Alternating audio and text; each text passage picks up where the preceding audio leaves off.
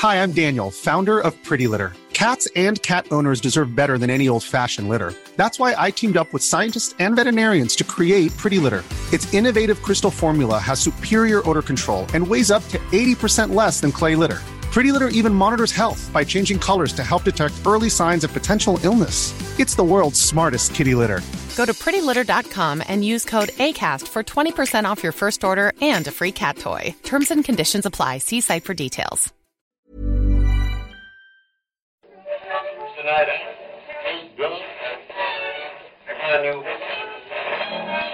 And now, coming to you live from atop the Lavender Town Radio Tower, it's the one, the only Puckle Podcast!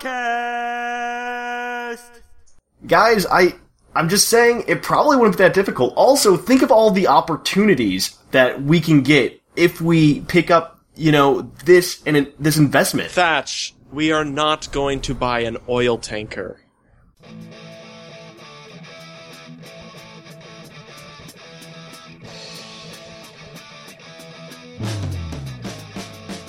It's Puckle! Puckle!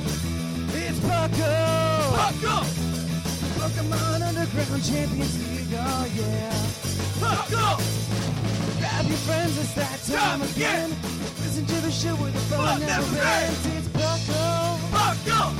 Oh yeah! Puckle!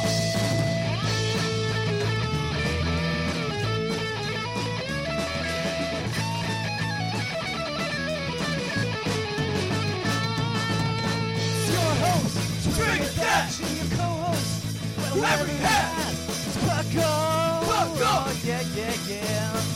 Puckle! Puckle.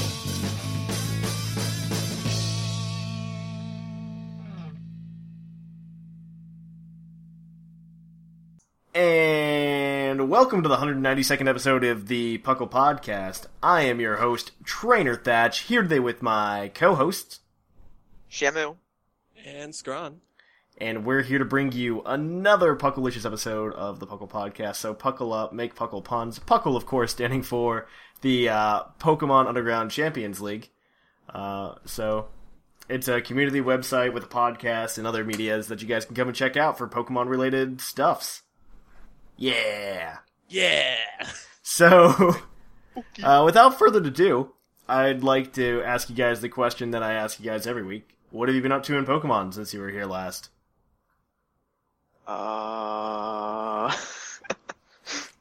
Pretty much nothing. Nothing. Even though they banned the baton, or they edited the baton clause. That made me so happy. I know it made you happy, and you're like super excited, and then you didn't do anything. I just don't like. I'm gonna try to make some teams, but lately I just go to make a team, and I don't want to anymore. I just lose all interest. Lately it's actually a case of Talonflame fever, in which Dr. Shamu has become afraid of Talonflame. Talonflame is kind of ridiculous, though. Is this strain of influenza? Random influenza. Alright. Yeah. I've been doing my gym leader badges. Battles, I think we all have. Yeah. And I've actually been... I've been trying to work around and like do smoke on stuff, but it just gets so difficult, and like trying to please everybody at the same time. What do you mean by please everybody at the same time? Wink, wink. Like if... Okay. Yeah. But yeah, I've been breeding a few Pokemon as well in my free time. That's not bad. Yeah. I haven't really done anything much because Candidacy.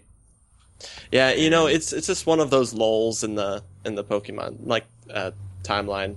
Not a whole lot is happening. Nothing's really happening. I'm getting really excited. Hopefully, we do get that. We do get a Z announcement in the near future. Or what? Yeah. I think that'd be great. But I too want to see Zygarde turn into a beautiful butterfly. Just like Bug's Life. Yes. Like Bug's Life. Oh, yeah. Oh, goodness, yeah. Just like Bug's Life. It's absolutely like Bug's Life. If they did that, though, it would be great. Mm-hmm. It's got a gigantic Zygarde with like 2 little butterfly wings. That's all that changes. I don't know. There's a lot of speculation about what's going on there. What really upset me was like there's still like people who think it's not Zygarde. There's a I get it because we still have some unheard of stuff, but it's most likely Zygarde. There are a lot of people who think it's not Zygarde still, and that is disturbing. The only thing that it could be other than Zygarde, I would say, is if it's not a new Pokemon, it would be Kyurem. A lot of people keep saying that it's the original Tau Trio Dragon. And yeah, that's what I was about to say. Yeah, I don't know that I believe that. Huh. Yeah, but we would have heard of that, I would think. And even then, it's not even the original dragon, as far as I've heard or if I've understood. It's not 3; it's only 2. Well, okay. So the idea is the reason that Kyurem can fuse with them is because Kyurem's like the empty shell that Reshiram and Zekrom came out of. So it'd be all 3 of them put back together, essentially. Okay. I never caught that. It's just like a weird giraffe turkey thing. Yeah. Yeah. I love it, though. And it's essentially like one of the alien Pokemon, right? Yeah. Yeah. So, I mean, I don't know. It'd be really interesting to see. Like, there has been some speculation that maybe it's just like there are 2 forms of Zygarde because there are 2 moves that we haven't seen yet, right? Yeah. Yeah. And just like with Kyurem, he had Glaciate, which turned into what are the 2 moves? I totally forgot the 2 moves. Freeze Shock and Freeze Burn. Yeah, Freeze Shock and Freeze Burn. And so that turns into that. And so Zygarde has his own signature move, Land's Wrath, which people speculate can turn into 1,000 waves or 1,000 arrows. Yeah. When he changes form. Mm-hmm. Aren't they? I can't remember if they're physical or special, or if they're both like special. I can't remember. I forget, but 1,000 arrows is supposed to be cool because it's a ground type move that can hit flying type Pokemon. I think they're both the same thing, though.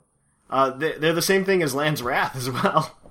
Yeah. 1,000 what is it? 1,000 waves isn't much different than... Last I checked, I thought they were the exact same move. But it's been a while. No, I think there's it's the user those hit can't flee from battle with 1,000 waves. Oh.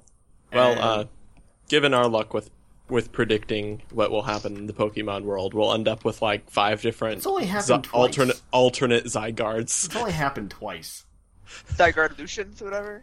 One for each type. There are going to be 3 versions of Z. Yes. It's Z1, Z2, Z3. Exactly. And then by 3 versions, we mean 3 of each, so they'll be like Z1 squared. Yes. Z1 cube. Yeah, I could see 1,000 arrows just being like super OP. It's a 90 base power physical ground move that can hit flying type Pokemon. And levitating Pokemon, and Pokemon holding an air balloon. GG. Yeah. Zygarde has Dragon Dance too, so yeah, that could be pretty good. I could see he's going to Ubers if he gets 1,000 arrows. Yeah, I was about to say, like, hello to Ubers, cause goodbye. That kills Talonflame. That kills, Rotom. That takes out Air Balloon. That takes out Air Balloon Excadrill. Air Balloon Heatran. Air Balloon Magnezone. That's not run very often. Yeah. Air Balloon Rotom Fan. You can put Air Balloon in front of any Pokemon that would be weak to ground. And then it would be applicable. Oh, God. Alright, either way, let's move on to the news. Cue the epic music.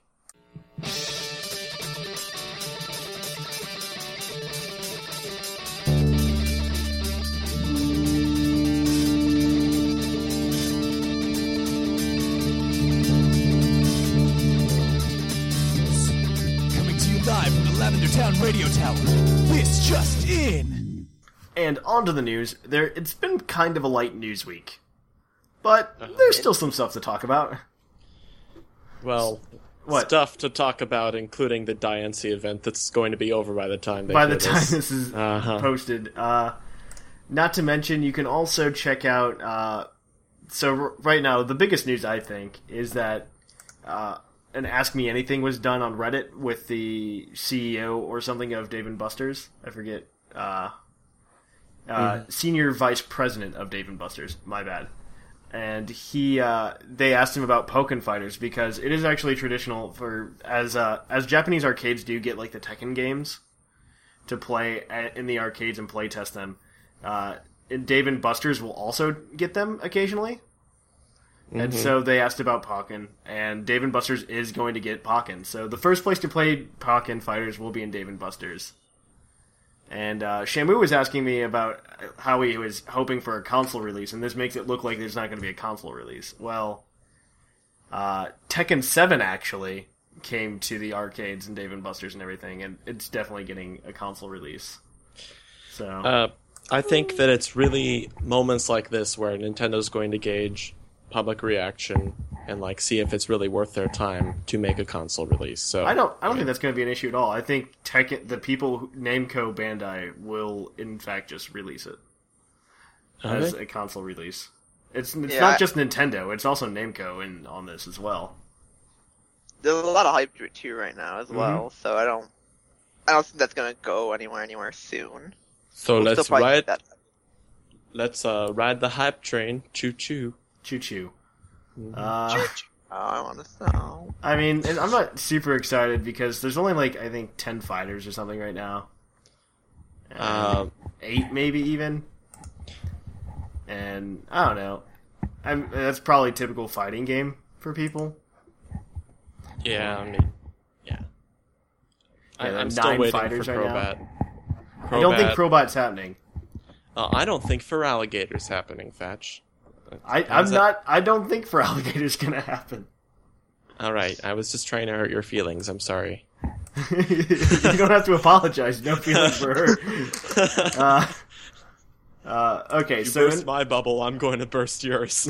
So in other news, let's see here. We have there's literally like no news. I talked about the hype for a potential announcement. Pokemon World Championships news has been posted. So there's obviously you're gonna have some streaming from 9:30 to 3 o'clock on Friday, August 21st. Saturday, August 22nd, there's gonna be more video game streaming from like noon to 6. And then Sunday on the 23rd, they're gonna have the finals at 3 p.m. for the video game. So there's gonna be a lot there to watch. Hopefully more Pachirisu. In more recent fun news, after Scrawn and I have experienced side events of our own, the Boston Open is actually happening at the same time as the World Championships. And so it's essentially a miniature version of the World Championships that you don't need championship points to enter. But if you do well in that, it gives you championship points the equivalent of a regional competition. Mm-hmm. And you can, and they count towards the 2016 season. Yeah. So if you want to go to Worlds in 2016, that might be something to check out if you're already going to Worlds in, be able to play a little bit at Worlds and scout out what it would be like, while also like not having the sort of pressure. I mean, even so, we were at those side events where like they were just giving away like a Wii U or something, you know? Oh yeah. And like the competition's just super intense. Mm-hmm. And it's super degrading. You think you're good at Pokemon, but then you're just like, you're not. Void Cats. I'm just gonna say it. If it's single, rather than best 2 out of 3, Void Cats. Yeah, that's true. Oh, that. Yeah, it's a Liepard with assist, super gimmicky. And you have a Smeargle in the back with Dark Void. Yeah. And then you just I saw the Prankster Dark article. Void everything, and oh yeah. Mm-hmm. It's awful. It's absolutely awful. Yeah, it's really good. Other than that, there's not much news. On the Puckle side of things, though, it is the last week for badge collection in the Summer League. So if you have not collected badges, this is the time you have to do it if you want to be able to compete in the Summer League. Mm-hmm. Please do that very soon. Shamu, didn't we have like 4 or something people who have collected 8 so We far? have 3. Okay, so we have three people vying to be the Puckle champion. And so it's going to be like super easy for you guys to like win the whole thing if you just get the 8 badges this week. So work on getting those badges this week. Yes. Yeah. All right. I think that's it for the news. So after this short break, we'll come back at you guys with the topic. Hey everyone, it's Viger, and I'm here to tell you that you should check out all the cool features that Puckle has. Puckle Podcast has a chat box where you can chat with me, fellow co-hosts, and other members of this wonderful community. We also have forums and even tournaments to participate in. You can follow us on social media such as Twitter, YouTube, Facebook, Tumblr, and Reddit.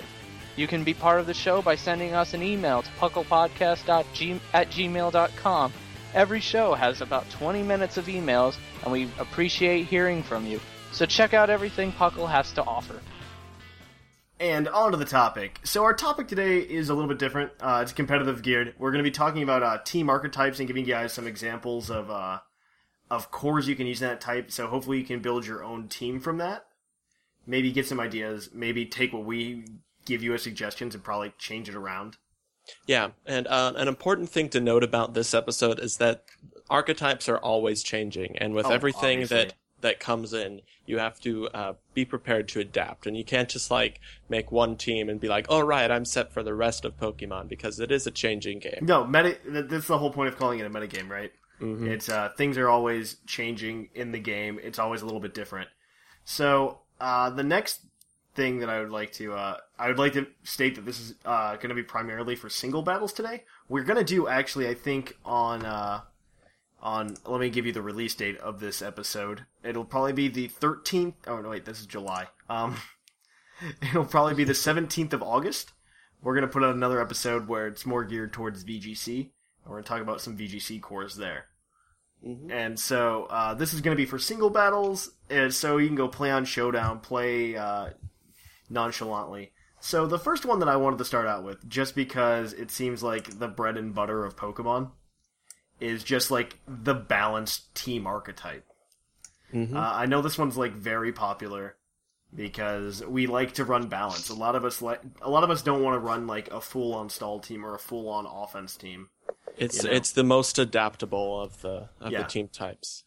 I agree with that. Yeah. The downside is that you may not have as much synergy by relying on a theme, but you'll be able to bring in like components that will work together very nicely. Mm-hmm. Like so the core that we're going to give you guys for this one is probably like one of the most popular cores in all of Pokemon right now. I'm pretty sure it is the most popular. Right now it is Venusaur, Heatran, Rotom, Wash. You can build around those guys accordingly, but these guys make like a good chunk because they take damage well for each of their teammates, and it's a really, really good core right now. Yeah. Really good core. The most physically offensive common type would be Earth, if I'm correct. Ground type, probably. I mean, every team has to have Earthquake on it, right? And other than like Moldbreaker, Excadrill, you're not going to be seeing a whole lot of people getting past a Rotom Wash with Levitate. Exactly. And you've got a Heatran with Flash Fire to also take like fire damage, so even though you could be running Mega Venusaur on top of this, which you probably should be. So fire damage isn't going to do much to you anyway. Indeed, plus you have Rotom Wash as well to take the fire. Yeah, exactly. It's even better, right? And even like if you're Talonflame, both of the other two, both Heatran and Rotom, resist both of Talonflame stats. Now, one of my favorite things about that core, to do with that core, that like I don't see a lot of people doing right now, is like going full offensive Heatran. Oh yeah. I see a lot of people going bulky Heatran, but full offensive Heatran, I think needs some love. I've really seen the bulky versions work the best because you can get you get the stealth rocks out and then you work from there. And plus, anyways, I love my hidden power. Hidden power is good. I love hidden power ice hitting like real hard. Oh yeah, I want to hit like it's a always truck. Nice. That's a good. You've got 130 base special attack. You don't really need to do much to that. No, you can make it better, Shamu. You could, but like, Agent tell power. me the investment you need to OHKO a Landorus T, because for some reason that wasn't banned, but Landorus Incarnate was. Yeah. Landorus T? I Well, can do that real quick. Landorus Incarnate was very, very good. There's no denying that. Okay, I'd like to point out to you, I was actually talking to my friend about this the other day. we pulled up the usage statistics for June for each Pokemon. Smogon puts out the usage statistics every month for Pokemon, telling you which ones are the most popular and everything. And so, typically the gap between the usage is only about 0.5% or so. But Landorus Therian has, in my opinion, I know somebody's going to be like, no, that's not true, Thatch. But in my opinion, I think Landorus Therian has probably over-centralized the metagame just a little bit. A little bit. Yeah. Because he was the number one used Pokemon in the month of June. He was used on 23% of all teams. The next Pokemon used was somebody else super popular. Who was it? Oh my gosh, I'm blanking on it. Either way, next popular Pokemon only used on 19% of teams. Oh boy. So there's a huge gap there. Mm-hmm. And like I'd totally like to see a metagame where everybody had a usage of about 20% maximum. I think Landorus Therian, like, I know a lot of people are just like, that's only 3%. And I'm just like, well, that's still, like, that's a lot when you're talking about how many people are playing Pokemon, right? Yeah. 23% of teams, that's a lot of teams that are using Landorus Therian. Yeah, that's about a good quarter. Like, so every one out of four teams people, you're going to run against is going to have a Landorus Therian.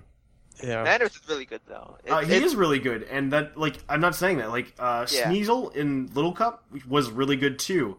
And he wasn't broken, but the problem was he over-centralized the metagame. Yeah. He made it not fun. He made it stale. And I think that's something that Landorus Therian, if he hasn't already, is at risk of doing in the near future to OU. And I is already doing.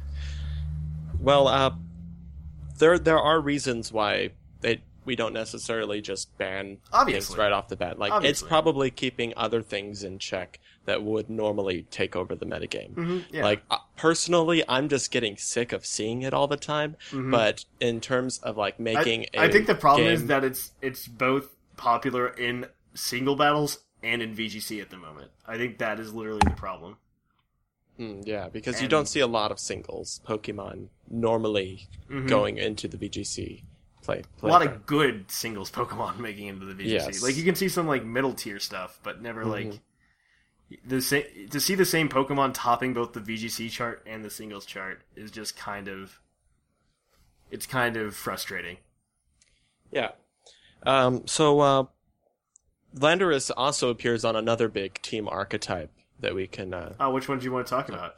Well, I've been seeing a lot of it recently, actually. It's Sand.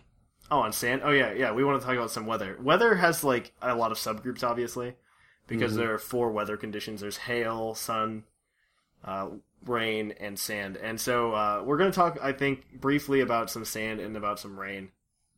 Yeah. Because those are the 2 more popular ones at the moment. Sun, somewhat, with Mega Charizard Y, but...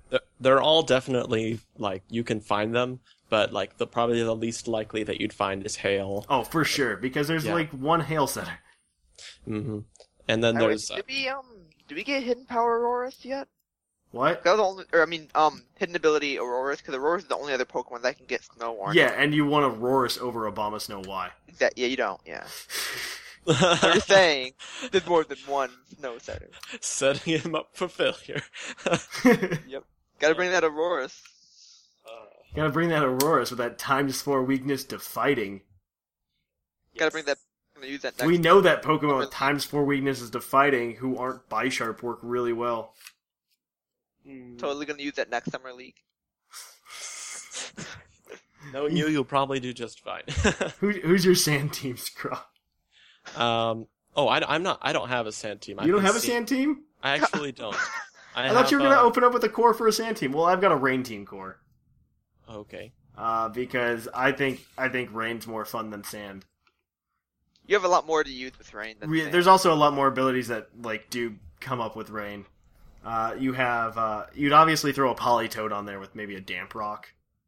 So you can get the rain just recycling all the time. I would go Mega Swampert, because Mega Swampert, I like to think Mega Swampert has the Electivire syndrome, where Electivire has this like really massive attack stat, but his speed is really low, but you get him the motor drive boost, and then like you're just gone for that game, you're gonna win. But Mega Swampert has Swift Swim, so in the rain his speed's doubled, so it takes care of the speed conundrum, just like Electivire's motor drive. And then I also put Ferrothorn on there. Ferrothorn is really good because it covers the rest of their weaknesses pretty well.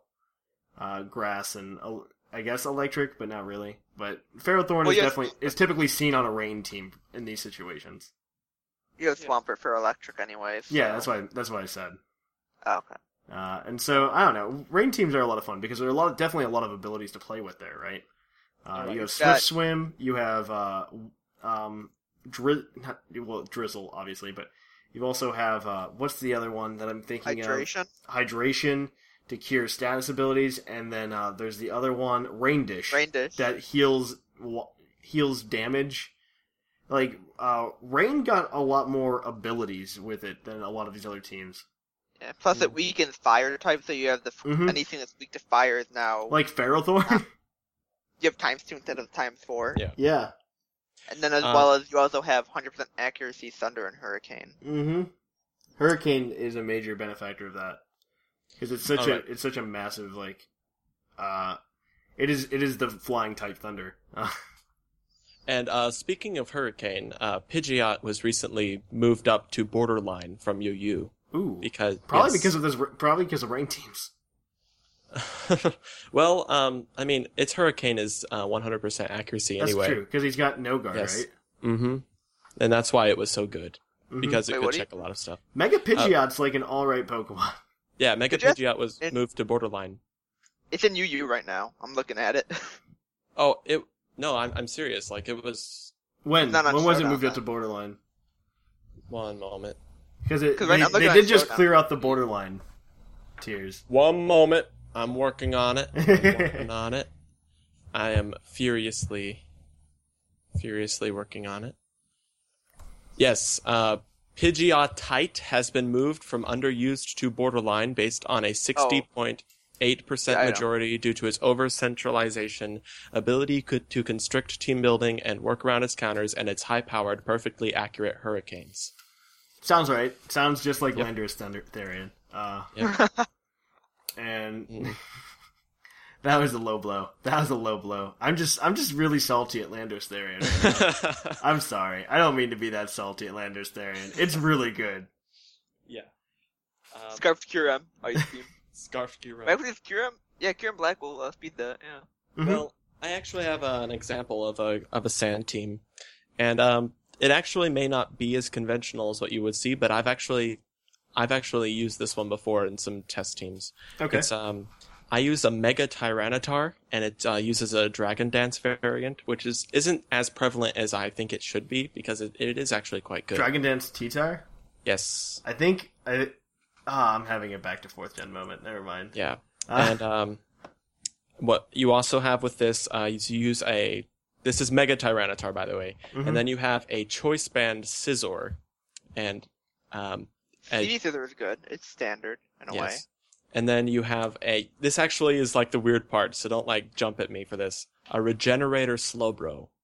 No, Regenerator Slowbro is really cool. Yes, I'm like a huge fan of Slowbro. It actually works surprisingly well on sand teams because of the Regenerator aspect. And you have like synergy with like the U-turns from Scizor and such. And it has so much coverage with Fire Blast and Ice Beam and Psychic moves that it can take out a lot of counters of the other ones. Like, Slowbro is a champ. I think he's really good. Yeah. I think he's really good. And actually, like, you can see Slowpoke do very well in Little Cup with oh, of course. Same actually, I would not say you could see Slowpoke do well in Little Cup, no. I've played a lot of Little Cup, Scrawn. Slowpoke is not, like, 100% there, like, at all. Well, if maybe okay, I'm just gonna stop there before I dig myself a hole. I'll help you dig that hole. Yes. I got a shovel. Here, let me pick you up. Nice. Well, back in my day of 5th gen Little Cup, I used a Slowpoke. 5th gen Little Cup, maybe. I never played 5th gen Little Cup. Okay, let's move on to the next archetype. Our next archetype that we wanted to talk about is hyper offense. These are like teams that are just like sweepers. So Sweeper Kid. Yeah, it harkens back to the day of Sweeper Kid, which was like that was so many years ago. That was like 6 years ago. It had to be That like was 6 years early, ago. It had to be like 6 years ago. Like that was like one of Sycamore's serious moments, and actually like showing that he knew Pokemon to some extent. I think was he actually like legitimately mad? Because it sounded like it. We were like, we couldn't believe that. The guy's like, look at my really good team, and he's got like a physical Umbreon. Yeah, I remember that. And I'm just like, what? What just happened? What is this? Like, what is this team? We're trying to pull Punk. Huh? But either way, we have a good core for like a very hyper offensive team. That's actually very popular right now, if I'm not mistaken. Right? It's Bisharp Gallade. Yeah, I don't know. I know it was popular recently. Yeah, Bisharp Gallade. So what's the gist of this, Shamu? What's the gist of the Bisharp Gallade? They pretty much just resist each other's weaknesses is the main thing, because while Bisharp has quad fighting weakness, Gallade has quad fighting resistance. Mm-hmm. Bisharp's immune to Psyshock and resists flying and ghost and dark moves that Gallade's weak to. It's just I don't good think core Gallade has quad. He doesn't have quad fighting resistance. No. He has. Wait, doesn't? No, he's just got fighting resistance. Either way, close enough. I think you're thinking Gardevoir. Gardevoir has quad fighting resistance. Even then, I wouldn't take it well, though. Yeah, but even with these teams, you probably want to see like a suicide lead of some sort, like Azelf, and you just set up these teams and you go and you just wail on the other team. Yeah. And like that's what you do. That's your job. It's just to wail on them. Yes. It's one of the easiest type of archetypes to use. I mean, I wouldn't say it's easy to use. I think balance would be the easiest to use. Balance is probably easiest to use. Hyper offense, if you don't know what you're doing, somebody can just shatter your glass cannons real fast. But if you get lucky, you can set up with one Pokemon and then just sweep. If you get really lucky, Mega Gallade with a Swords Dance will kind of wreck everything. In like the early stages of Pokemon, when you're just starting to learn, and like all of your friends are like playing cool, like, oh look at this team I have, it's so awesome, and then one of your teammates decides to wise up and get a Shell Smash Cloyster. Yeah. Yeah. I would just we say, all like, know that feeling, right? Hyper offense is a flashy way to win, in a way. Mm-hmm. While balance is, I just would say, the safer option. Yeah. Hyper offense has a lot more risk reward, and balance has it's a much safer option, like Shamu said. There is one more type of team, which I think is, personally, myself having run a team of this type before, against people in Showdown, it's Stall. I think it's a lot of fun because people get really mad. And so, like, so I have a story about back in 6th gen, which is this gen. So I'm current now. Mega Sableye I thought was just the coolest thing when I played against one like right at the beginning of ORAS. And I'm just like, Mega Sableye is really cool. So I built a Mega Sableye team. And so I was just going to town, running Mega Sableye, just stalling everybody out because nobody knew how to play against Mega Sableye. I think Mega Sableye is also kind of a reason that more people are carrying fairy types. Yes. Yeah. Because you need a fairy type to take out Mega Sableye. Physical fairy type. Physical fairy type, to be specific, because if you got Calm Mind going, it's just nothing's going to happen. Yes. And so I was running Mega Sableye, and I got into just this like real bad stall wars with this other guy, and he just got so salty. He's just like, "You need to quit stalling." I was like, "You're doing the exact same thing.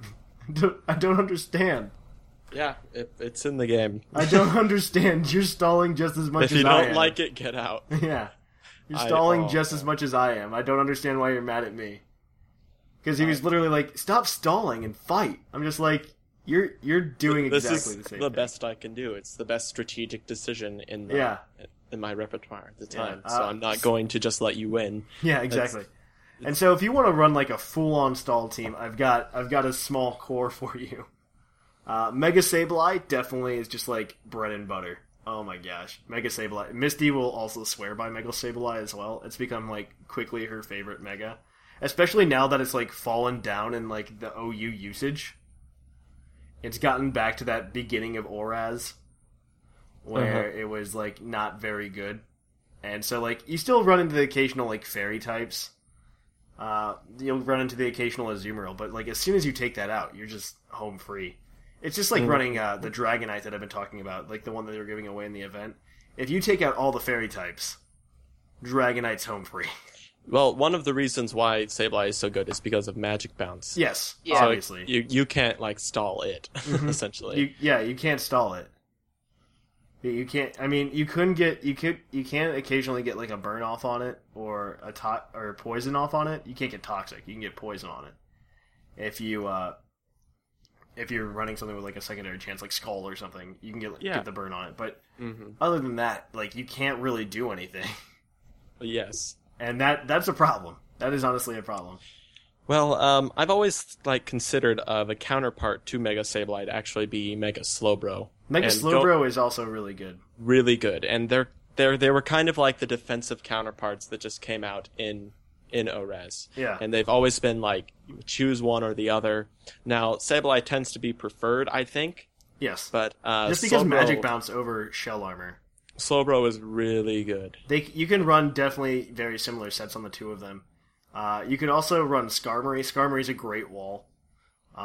You can also, like, when you're stalling, you're just going for walls. Like, that's what you're doing. And you're trying to cover everybody's weaknesses. You're just being, like, super bulky. Chansey is another good one for special defense. And Also, with Skarm, for a second, like, the only ways that even deal with Sableye are just keep beating it or setting up.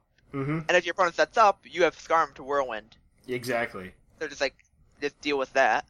And then you also kind of have the Ghost and normal core with Chansey and Sableye. Chansey and oh my gosh, Ghost normal is such a fun Though core. low punny is still a thing. Yeah, low punny is a thing, but I don't think it's the usage is very much down.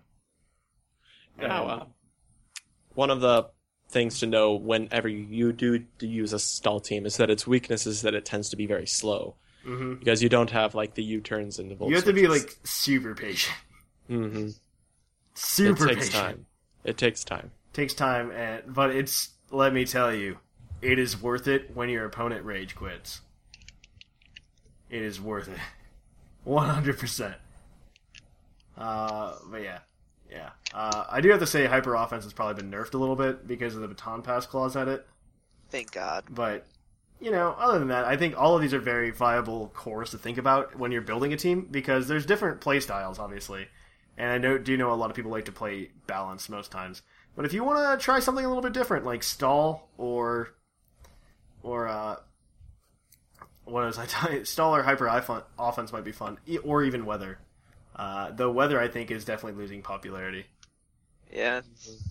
It kind of got nerfed after, was it 5th gen?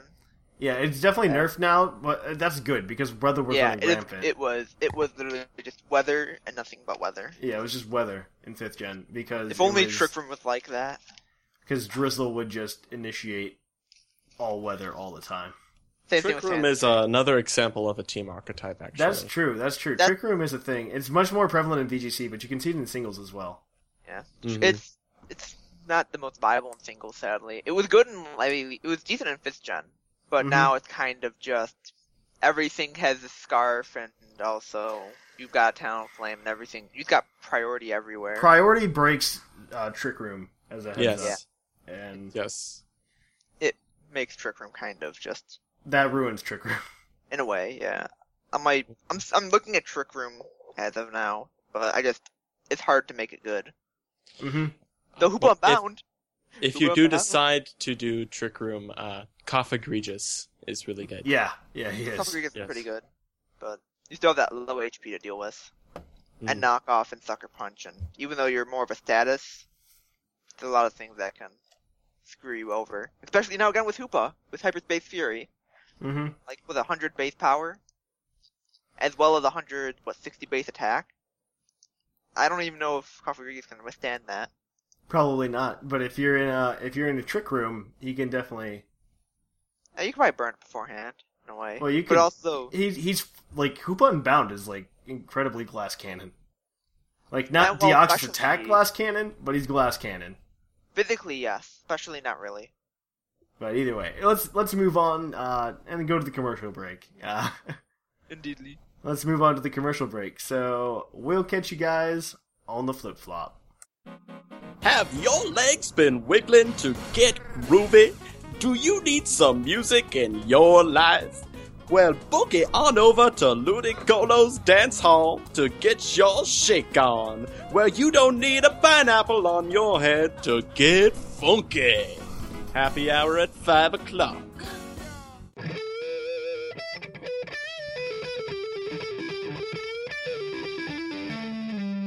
Poke of the episode.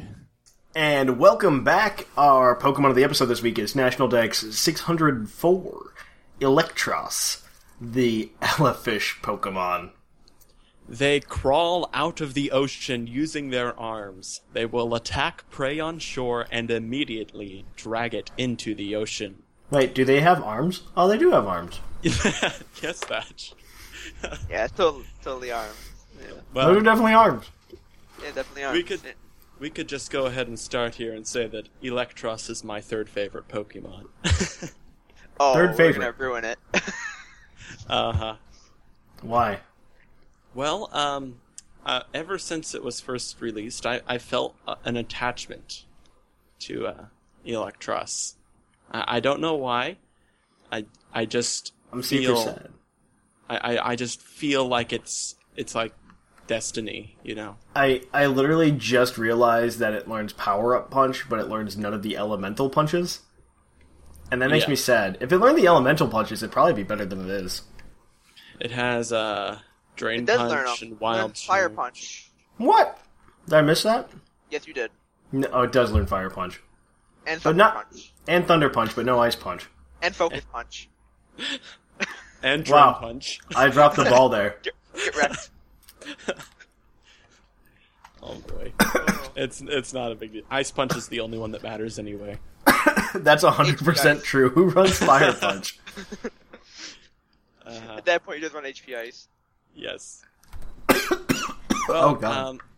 Talking about Electros, on the topical side, its shiny Yeah. form is really cool. Is it? Yeah. Oh, man. Turns like Any- green. Anybody who has faced my gym team knows that this is a fact. Oh, that is a fact. Look at that. It is beautiful. In a competitive sense, it has a lot of stuff it can do, but it's pretty much confined to a single set because of what tier it's in, and it is in the RU tier currently. And that tier is primarily set is primarily special, although it does make an exception to accommodate knockoff, mainly to deal with Combine Meloettas. But the special aspect revolves around being an early to middle game pivot with Volt Switch. And it will also use moves such as Giga Drain to counter many common Pokemon in the tier, such as Rhyperior and Seismitoad. And it also generally runs Flamethrower to deal with What's its other... usage in the RU tier? It's about middle, honestly. Is it? And Flamethrower deals with Pokemon like Durant and Amoonguss and such. I would think with such utility, he'd be used more. Well, the problem with Electros is that it has four move slot syndrome, and it doesn't get the kind of recovery it needs other than just like Giga Drain, and you basically have to run Assault Vest on it if you want to use it as a pivot. That will That's fair. have longevity. Maybe put it on a team with a Wish support. Oh, well, yeah. The best option for that would probably be Aromatisse. That's exactly what I was thinking. It's very common in the tier, and it can help also with supporting such as Heal Bell, because Electros is vulnerable to status such as Burn and Poison. Not so much vulnerable to entry hazards because of its typing, but yes, the status is a problem. There are ways to run it entirely physical. It learns Coil. It has Aqua Tail. It has a lot of really cool coverage moves. But Like, Coil's really cool then. Like, Yes. Coil's a good move. It is Yes. a good move. Yeah. And he But- gets Fire Punch, so... Yeah. Oh, here we come. If you do use Coil, though, you negate the possibility of Assault Vest, which does somewhat weaken you for the defensive spectrum. That's generally why special sets are more common. Though you do also, even for special, you can run Super Fang if you really want. Yes, Super Fang is so much fun. That is definitely a possibility. There's no kidding that. It breaks pretty much any wall, because, there's half your HP gone. It just... Electros's biggest weakness is that it needs all of its moves to be acting towards its purpose. Yeah. Because it just needs to be able to deal with everything. Fortunately, it has Levitate combined with Electric, which makes it technically the only Pokemon with no weaknesses now. Yeah. That in its evolutionary line, which is very, very notable trait. Unless you're running Gravity, because everybody runs Gravity. I faced I think Wave Bomber had a Gravity team. That's and cool. I think he beat me with that. That's actually really cool. Yeah, it was pretty neat. Not much about Electros other than that. Well, that's quite a bit. No, you talked quite a bit about all of its great little things. Yeah, if you decide to face me this upcoming week, I'll pop in a few times. My Electros actually runs an Acid Spray set.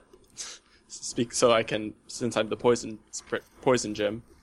So. I do think a majority of us gym leaders are, as a heads up, going to be on the chat more often this week since it is the last week. Yes. I'll be on pretty much the whole week. I don't know if I'll be taking challenges exactly every single day, but I'll try to take at least a couple challenges here and there. If you annoy Shamu enough, he'll do it. Yeah. If you annoy me enough, I'm not going to do it. That's the reaction. I just prefer not to do same-day rematches, though. That's my only kind of thing. I, on the other hand, will do same-day rematches. Yeah. Do we have any trivia, or did we already... The trivia is that it has no weakness. That's it. Oh, yeah. Okay. And so, yeah. If you want to know more about Electros, you can go check out Scron's in the Meta article this week. If you want to check out any other cool things, though, in the meantime... You can go check out PucklePodcast.com. All of the writers have awesome stuff they put up there weekly, so check that out. I'd actually like to make an announcement.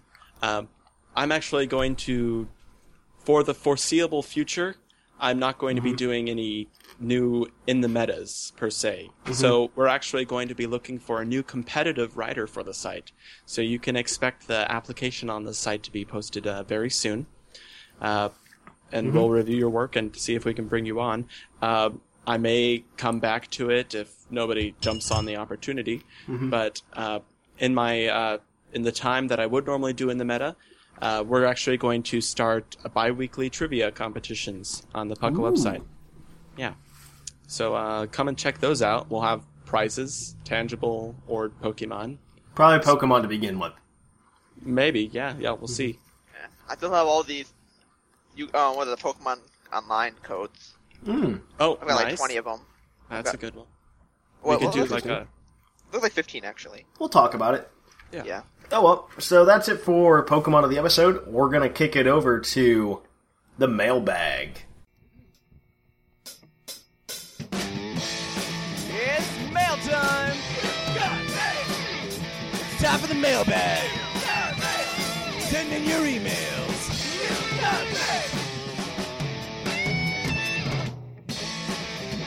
The mail's here!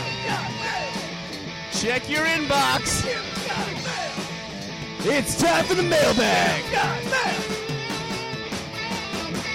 Mail! And on to the mailbag. Our mailbag, as always, is brought to you by Green Tauros, the energy drink that gives you hooves. Hooves. I What? did it. What? I did the thing. No, I did the thing. I said hooves right as when you said hooves. Oh, okay.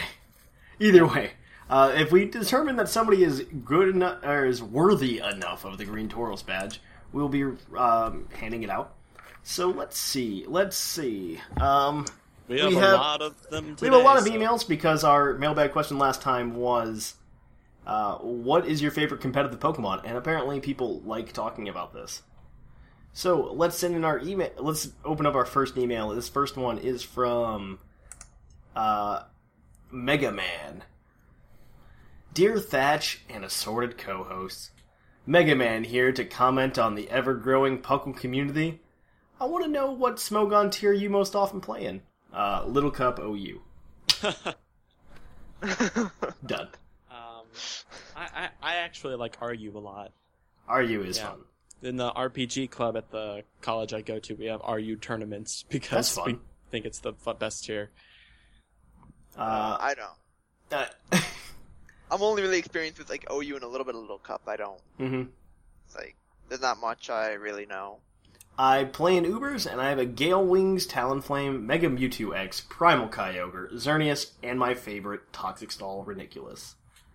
Unless you set up or come prepared, it's very tough to take him down. I was once able to take down Rayquaza, Quagsire, Ludicolo, and took a Mega Salamence's Draco Meteor to the face, and then took him down. Once again, I see that Steel and Poison types have the advantage, as Poison nor Steel types can be hit with Toxic. I see that Aggron and Nidoking are coming back into competitive play solely to nerf Fairy types, or just Xerneas and Uber since no one uses any other Fairy type, and Toxic Stallers. I see it just as another rotation in the metagame, as the metagame shifted from Dragon types to Fairy types and now Poison and Steel. I predict that to nerf Poison and Steel, more Ground types will show up, as well as Psychic and Fire types. I feel that it's kind of like the Red and Blue metagame with Psychics like Alakazam and Mewtwo, Fire with Charizard, and Ground with Nidoking and Nidoqueen, but that's just what I've heard since I'm only 13.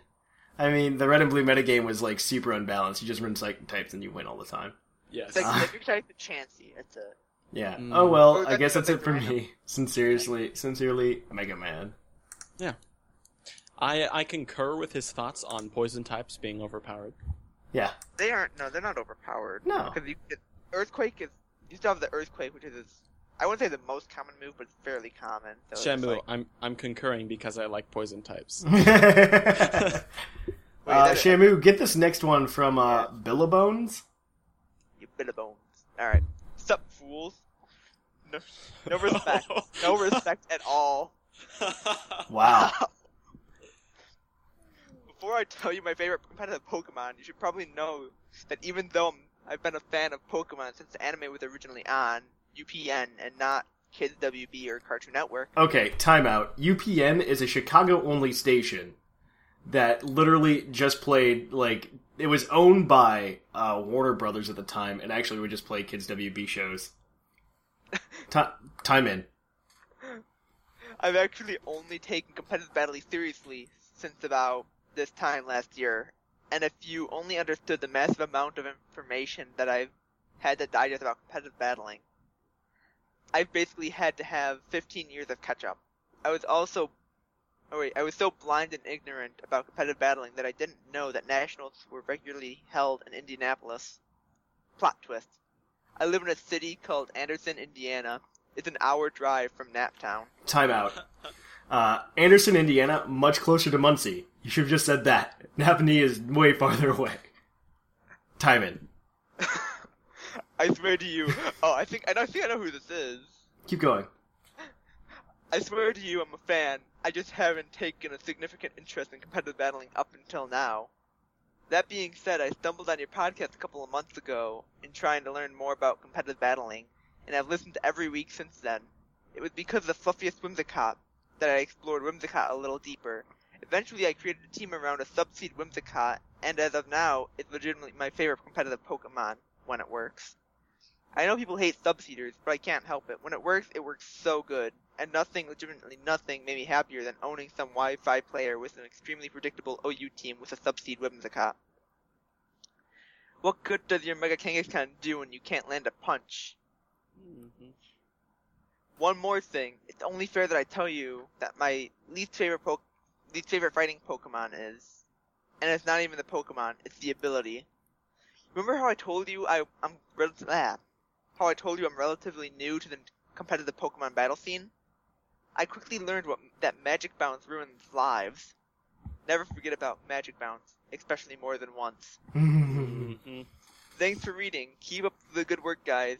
You're one of only a handful of podcasts that I listen to every week, so you guys are doing something right. Until next time, Billabones. Yeah. Nice. All right. You get this next one from Sublime Manic. I've got it. How now, Trainer Thatch and company? It's Sublime Manic back with a vengeance against short emails because it shouldn't fall to the fluffiest Whimsicott to do it alone. Also, shoutouts to Scrawn and or Viger if they're there because writer solidarity. Woot woot!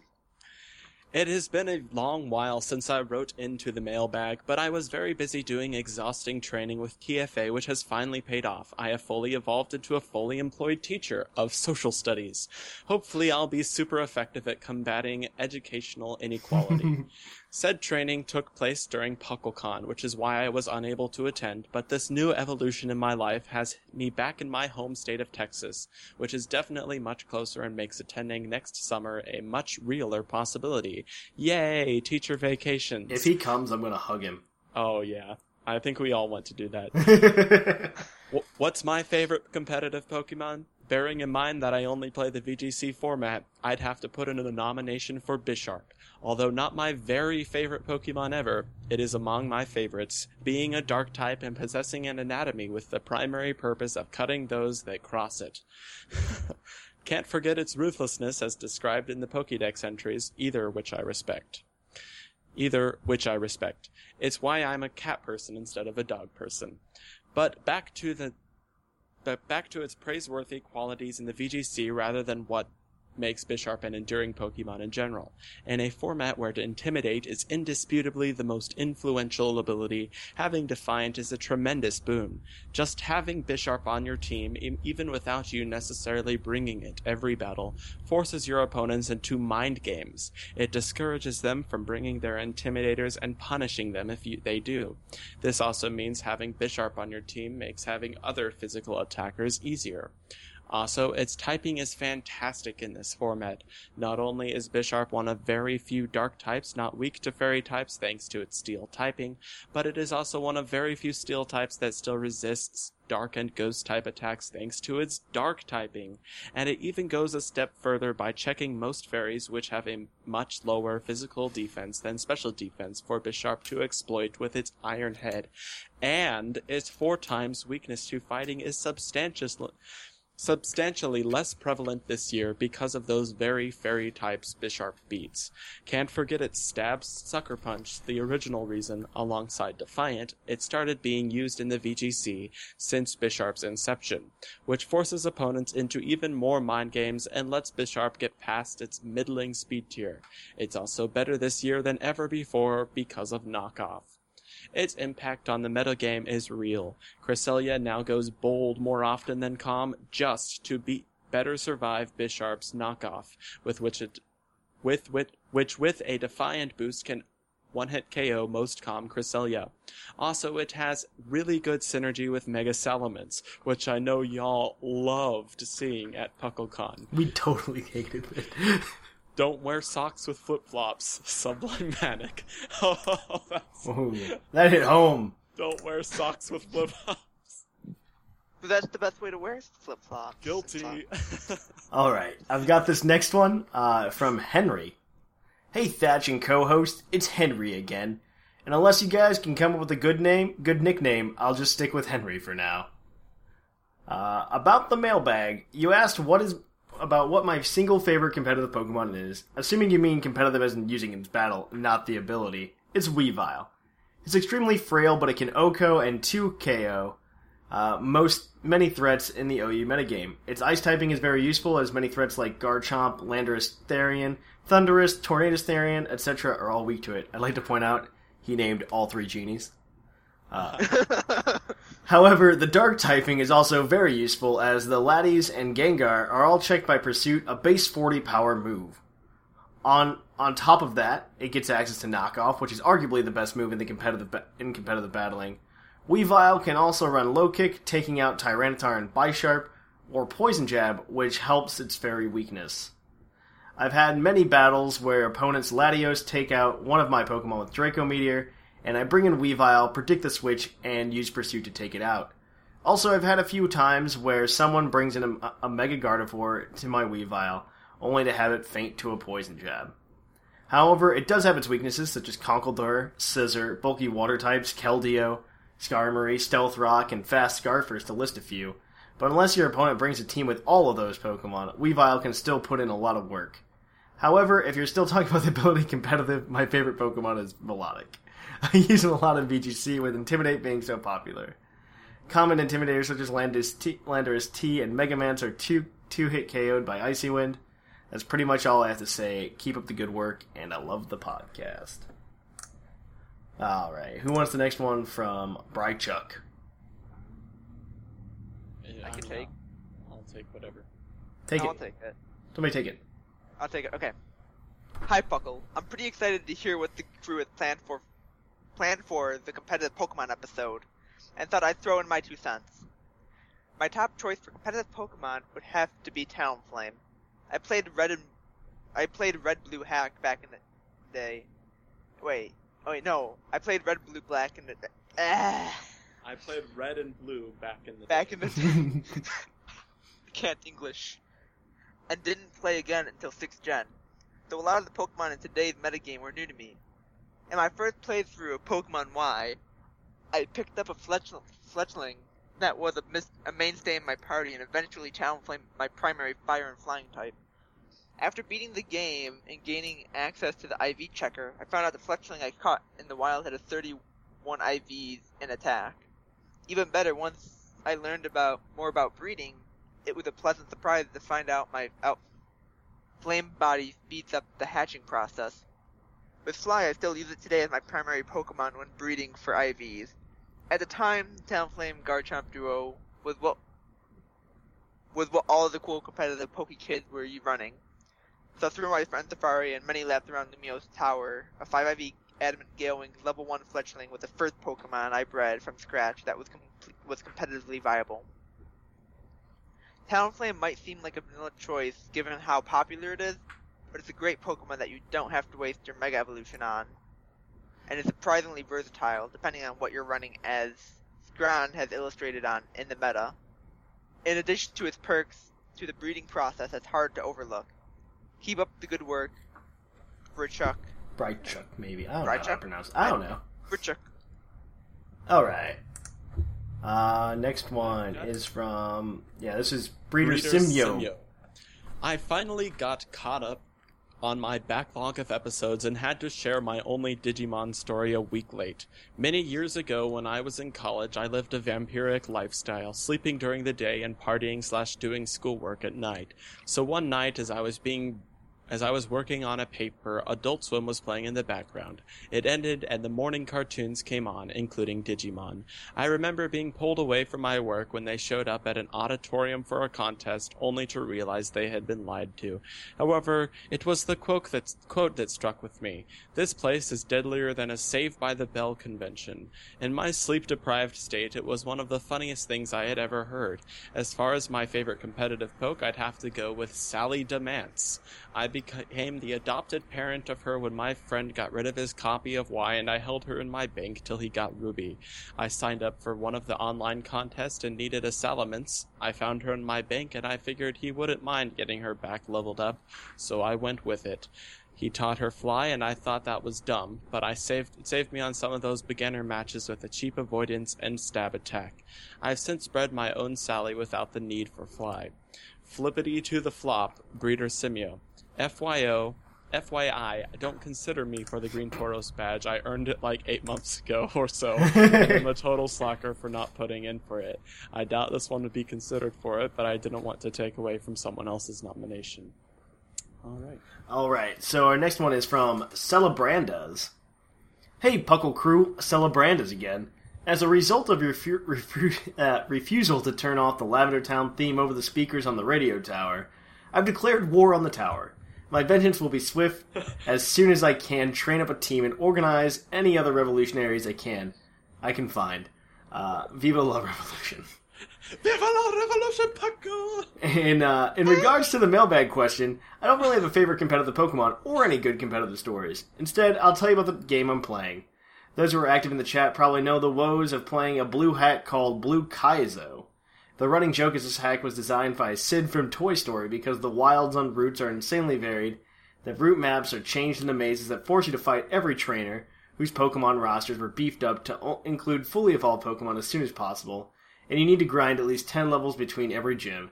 It's even harder because I'm nuzlocking it, and I've managed to kill my past 3 catches. The route after Pewter, Mount Moon, and the route before Cerulean. I have no counters to Misty outside of my Paris that is quite literally slower than Christmas. Oh, and the rival starter is Mew, and he gets several dragons and an Alakazam. Wish me luck. Viva la Revolution. Celebrandas. Next one is from Link Lost Uke. I'll take this. Okay. Hey Thatch and the Puckle Batch. Link Lost Duke here. Back to answer the reflective question posed in the week prior. I've missed you guys. I've been absent from Puckle for the last couple of months, which has been sad, but I'm back now. To cut a long story short, I've been super busy and haven't had a car, and therefore been unable to listen to the podcast. Don't headphones exist? I don't know. Maybe. I don't know. Either way, I understand. Yeah. Car riding with podcasts is fun. Right. I may expand on that throughout the email, or at a later date, but let's talk positive. I've had 8 podcasts to listen to this week. 1 on the way to work, 1 on the way home. Best week of work travel ever. I really enjoyed the topics over the past little while, so I figured that I'd sum up a few mailbag questions all together. I've been a fan of Pokemon since I saw the anime in the late 90s. My first taste of the video game was when a family friend got me Dodgy 42 Games in 1 game cartridge, which contained Pokemon Blue, Red, and Yellow.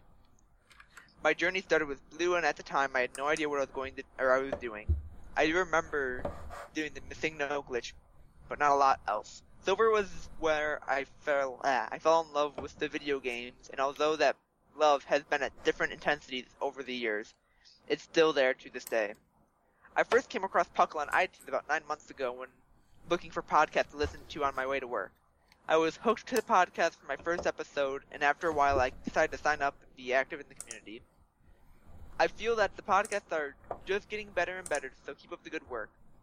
Playing through the games, I never nicknamed my Pokemon. That was until I started playing competitively. For some reason, I felt I needed to have my team nicknamed in live competitive play. Either name my Pokemon on other things they like, or get my girlfriend to name them. It's a starting point for her getting into Pokemon. For instance, these were some of the nicknames I gave for Pokes for my national team. Hariyama, named Chumley, which was named by my girlfriend. Churly. Bisharp. Churly. Charlie, same thing. Bisharp, the Panics, named after the band of the same name who had hit with Don't Fight It. Venusaur. Sloan? Sloan. I don't know. Sloan? Okay. Named after an Australian rules football player. Lando T. Killed Mufasa after a scar from the Lion King. Fair. Yeah. Speaking of nationals, PokeCon looked awesome. I was never going to be able to come, seeing as I live in another country, but I really wish I was there. It was great to hear how much goes on at U.S. Nationals. It sounded like you had more going on than we did at Australian Nationals, which is to be expected. Anyway, for this week's mailbag, I've been playing competitively in singles since Gen 5 and VGC since Gen 6. My favorite Pokemon from my singles days would be my level 130 Magnemite. It held an Oranberry and new Recycle, Toxic, Protect, and Endure. Yes. Better than Oranberry, isn't Berry Juice better? Yeah, I was about to say that. Yeah. Berry Juice is superior because it heals 20. But as for a competitive story, I really enjoyed going to live VGC events. The thing I enjoyed most about those events, is meeting new people and just having fun being around so many people who share my passion for Pokemon. It sounds really corny, but that's what I enjoy. Well, that's it for me today. Sorry for the long email. Until next time, Link Lost Duke out.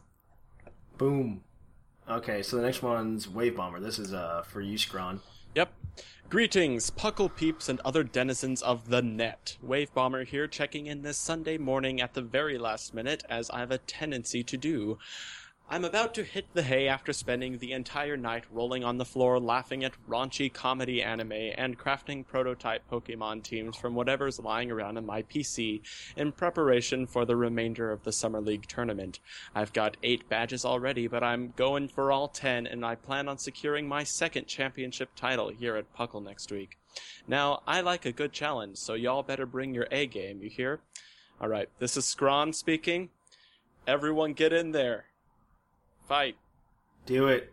Speaking of the Summer League, one of my favorite competitive Pokemon that I'm very likely to use in the tourney is Breloom. This kickboxing Rooshroom is like the Little Mac of Pokemon. It ain't no air fighter, a cacophonous flock of Talonflame guffaw in the distance. But the technical tools at its disposal are pretty potent. 100% accurate Snooze Inducer and Spore, a powerful priority in Mach Punch, multi-hitting Sash and sturdy breaking move in Bullet Seed, boosting move in Swords Dance, and even speed-dropping anti-air in Rock Tomb. I traditionally like to equip my Breloom with a Focus Sash, and I preserve it as an emergency button with which to shut down opposing sweepers or to seal my victory at the end of a match. However, I've been meaning to give the Life Orb Swords Dance set a spin for a while. But hey, who knows? I might discover some other effective combination of cute and creepy competitive critters to draft into the tourney, and old Loom will end up warming the bench. Only time will tell. Speaking of time, here's my cue to segue into emphasizing how late in the morning it is, and I still haven't gone to bed. 7:45 a.m. for the chronologically curious. I said a flip-flop, the flippity... Flippy the flippy to the flip-flop-flop, you don't stop the rocket, to the bang-bang boogie, say you jump the boogie, to the rhythm of the boogie the beat. Wave Bomber. Okay then. Well. Okay. All right. So our next one is from my favorite Polish person. What's favorite Pole? I don't want to say that because it's like a Pole, you know. I'm Polish as well, but I don't know. Either way. Ahoy, Captain Thatch and all the Puckle Oil Taker crew. Sorry, I've just listened to the bonus live show episode again, and recently, and I just couldn't help myself. It's your favorite overly pompous, long-winded email writing, kinda Gen 1er, but not really from Poland. Unless you're Scissorkick, then I'm Scottish apparently. Zarny. I've been pretty occupied with the adult work stuff since the last time I wrote in, but when I heard there was a competitive Pokemon episode coming up, I simply had to sit down and write another email. I'm not much of a gamer, really, and even when it comes to Pokemon, I had mostly been what you might call, filthy casual. I did breed an IV train in my game in Soul Silver way back when. I really had way too much time on my hand in those days, but it wasn't until I stumbled upon a video from the 2013 VGC World Championships that I got hooked on the competitive aspect of the game. The intensity of the final match, the excitement of the commentators' voices, and the lively crowd reactions were simply captivating. The very next day, I started doing some extensive research, learned about Smogon and Showdown, and built my first OU team. I don't even remember which Pokemon were on it exactly, but the first player I encountered actually complimented me on how well the team was built. Even though I, a total novice, somehow managed to defeat him in the end, he didn't seem upset, but rather congratulated politely and wished me luck in my future battles. I was pretty astounded and pleasantly surprised, since the prevailing stereotype of the competitive player is a mostly smack-talking, arrogant poo-poo head. I would use another term, but I do realize this is a family-friendly podcast. I love that he put that in there.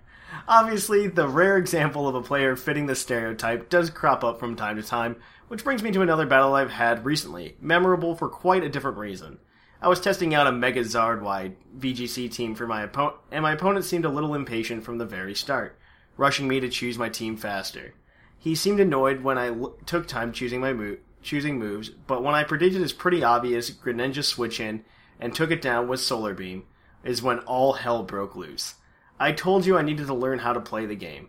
The B word, both F words, and noob were used repeatedly, the last one being hilariously unoriginal since my Showdown name is Newbie McNooberson. Scissor kick, there's your Scottish accent, I guess. The childish tantrum over that one play was so unlike anything I've witnessed previously that I honestly didn't know whether to feel shocked or genuinely amused. I wish you had the link to that battle. I would watch that. I would too. That was great. Fortunately, I haven't come across a situation like that since, and the time has only showed me that competitive Pokemon players are a fun-loving, awesome bunch of people who deeply appreciate the game. Even my two radically different stories just go to show the diversity that can be found within the community. I would encourage everyone to try competitive battling if they haven't already. It's really worth it, even if you face the risk of encountering a smack-talking salty troll. Anyway, the mailbag question also mentioned my favorite competitive Pokemon, but I have to admit I don't really have one. Back in 2014, I really enjoyed using Sableye in the VGC since Prankster is such a great ability. but now that Thundurus and Whimsicott are allowed, it's not as good of a support mon anymore. That's it for me, I guess. Spotlight. Hmm? It has taken the main spotlight. That's true. Uh-huh. That's it for me, I guess. I bid you farewell now from the towering mountains of Poland, where just this past week, rescue teams repeatedly had to save people who had gone hiking in shorts and flip-flops during a storm warning. Thanks for being awesome, Zarni. Alright, so we've got 2 more. So our next one is from Sneasels. I'll take this. There are a lot of good competitive Pokemon out there, see typical VGC team, but I'm flawed in the sense that the inner hipster in me, I stay away from them because everyone else is using them. I like to use competitively fun Pokemon and mainly my favorites instead. Weavile is, of course, is awesome as it hits hard, but pretty much runs at everything that it can't one-shot. Sigilyph is fun to use, as you have no idea what the heck it's going to do next. Flame Orb Synchronize, Calm Mind Stored Power. I also appreciate using odd movesets on Pokemon that no one expects. Like, for example, did you know Sawsbuck learns Thunder Wave? What? That's actually pretty cool. If it does. I'm assuming it does. Mm-hmm. Or surprise your opponent with a Calm Mind Entei just for kicks. Personally though, my favorite competitive Pokemon has to be Cofagrigus. It has stellar defenses and exists only to be a middle finger to attackers when they are burned and shut down. Ability Mummy robs the opponents of their abilities, so anything that relies on it, almost all to work, isn't going to do much. Oh, you want to boost your stats and take it out? Nope. Haze.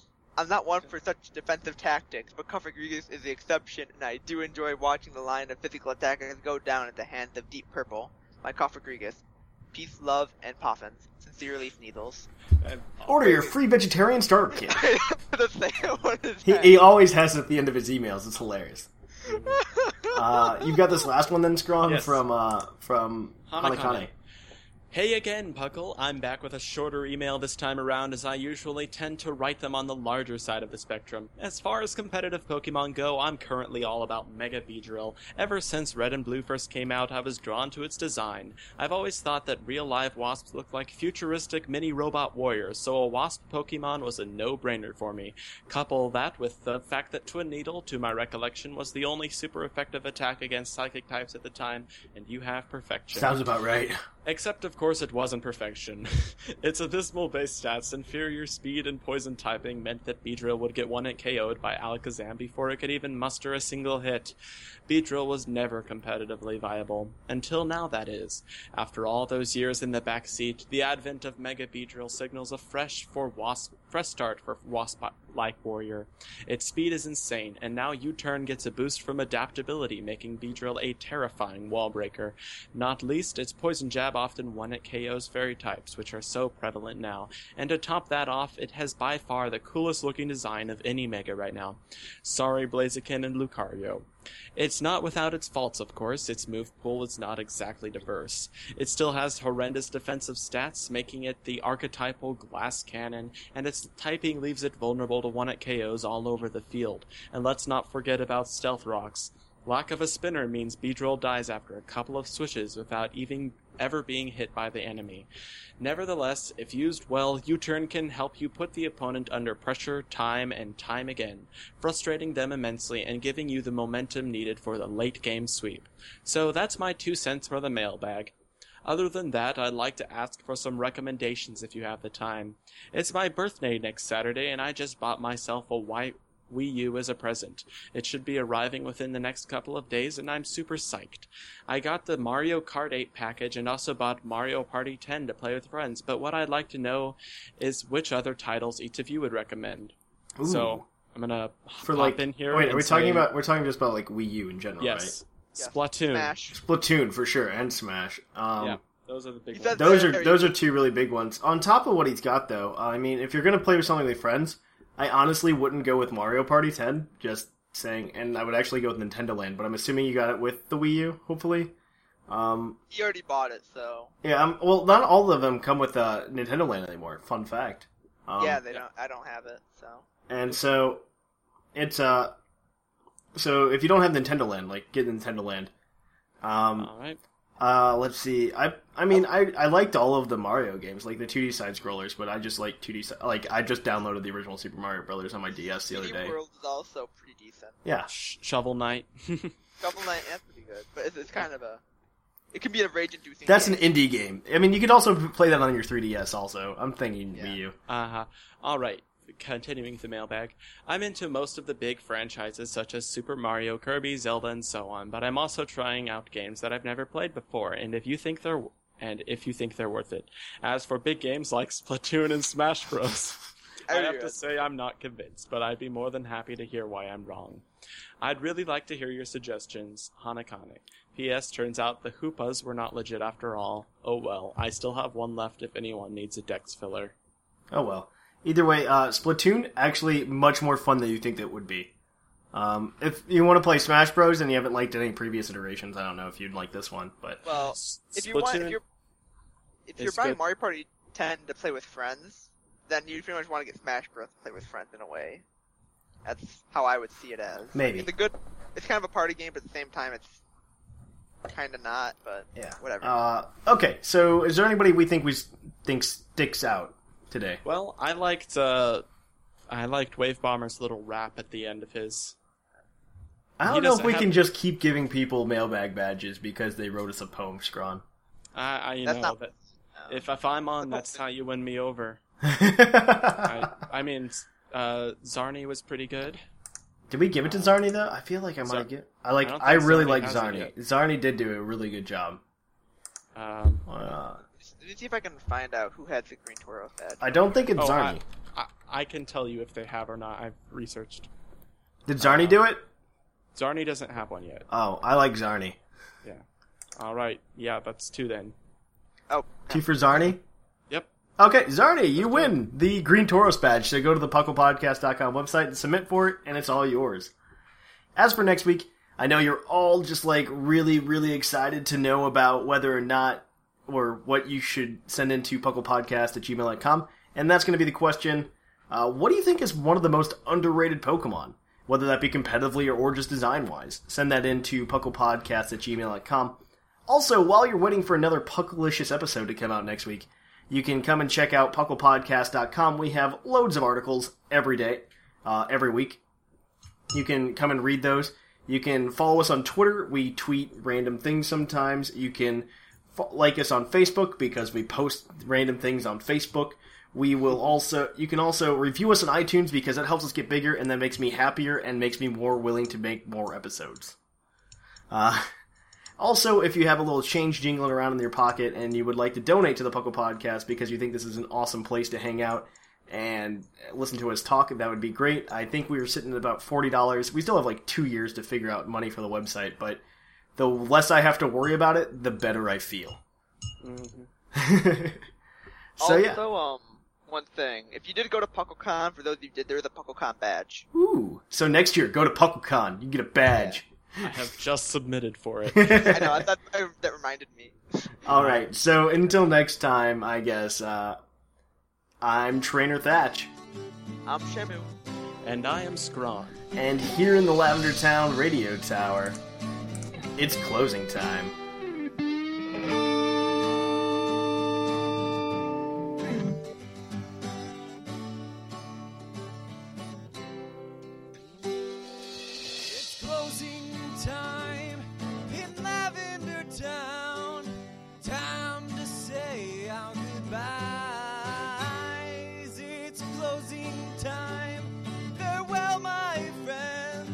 I'll catch you on the flip side.